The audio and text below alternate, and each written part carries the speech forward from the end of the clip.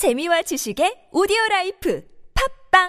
In everyone's life, a little rain must fall, and yes, it's raining this morning, but also it can be in the sense of things not going very well, things taking a turn for the worse, things just being bad. Sure, and that's just life, isn't it? And that's the harsh truth. That's the bitter reality. We all need to just say, all right, I give it up.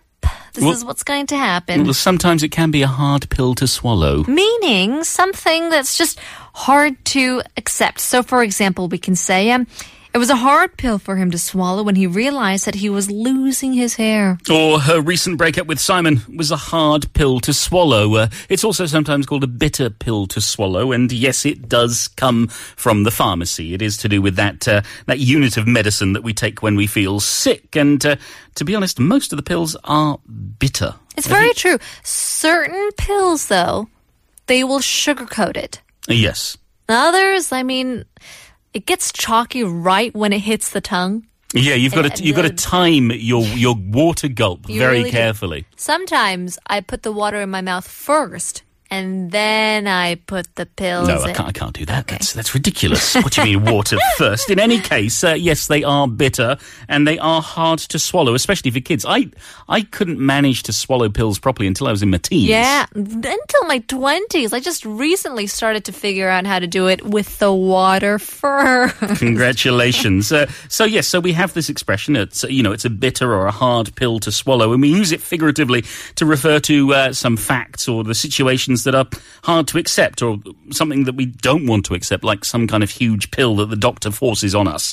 It started out, this idiom, actually, as a pill to swallow, which just meant anything that somebody should accept, and then later we added hard or bitter or sometimes even tough, a tough pill to swallow, were added to give it that sense of it being even worse. Sure, difficult to accept, especially when you're losing hair. I can't imagine how that must feel. I'm also, getting a little bit light around the edges. Oh my goodness. Like. Time for a wig? Maybe, but I don't know if I would ever wear a wig or a weave or anything. Maybe I will when pigs fly.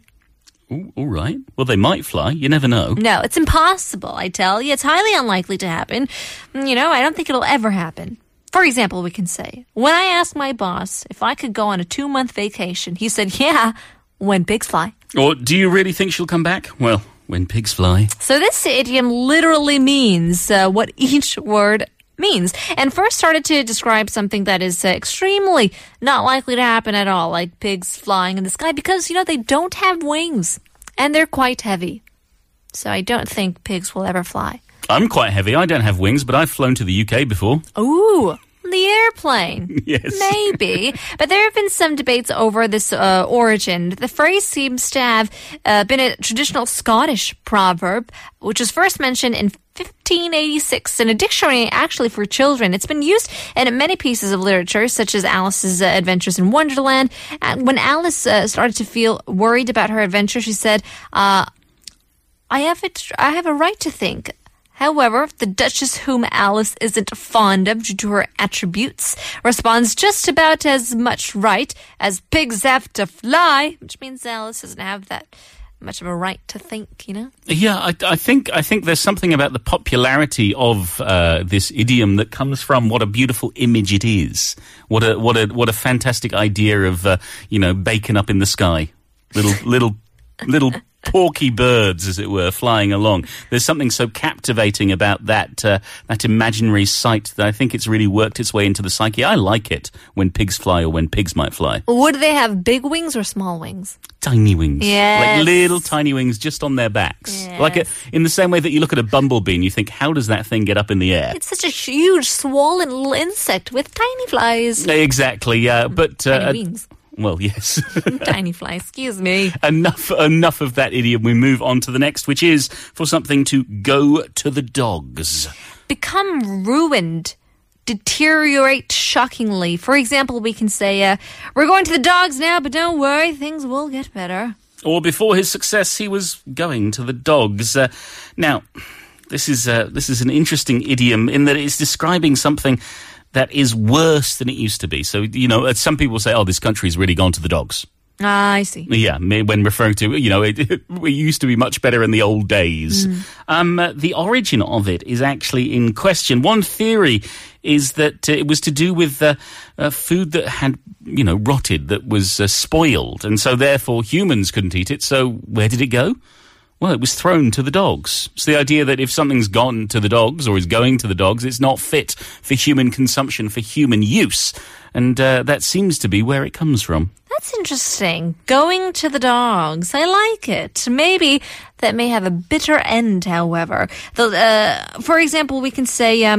they said they would fight to the bitter end, he said, in order to achieve their main goal, meaning to the limit of one's efforts, to the last extremity. Or if you say that you will continue doing something to the bitter end, you're emphasizing that you'll continue doing it no matter how unpleasant or how bitter the situations are. Yeah, so I know she doesn't love me, but I've decided to go till the bitter end. What do you think? Stop it. You're just going to freak her out. You just said that to spite me. Maybe, or in spite of not liking you.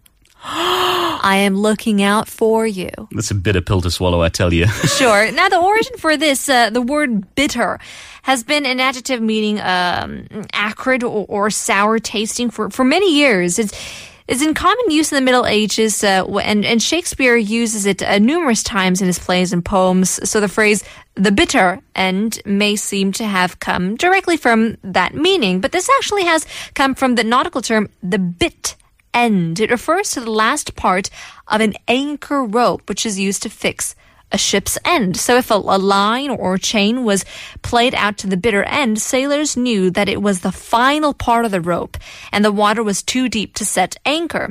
So from this practice, to go to the bitter end started to be used to mean to go to the very end, no matter what the reality or the future holds. Isn't that quite interesting? The bit end. Yes, it's certainly different to what I originally thought the meaning was. I thought it was to do with that, that sad or nasty end. But in fact, it's just going as far as you can. The finale.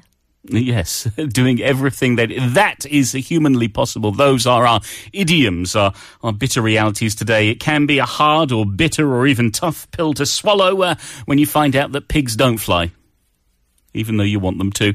And, if you've gone to the dogs, then, keep trying to the bitter end. You never know what'll happen. It's the end of part 3. We'll leave you there, Annie Lennox. Bitter pill.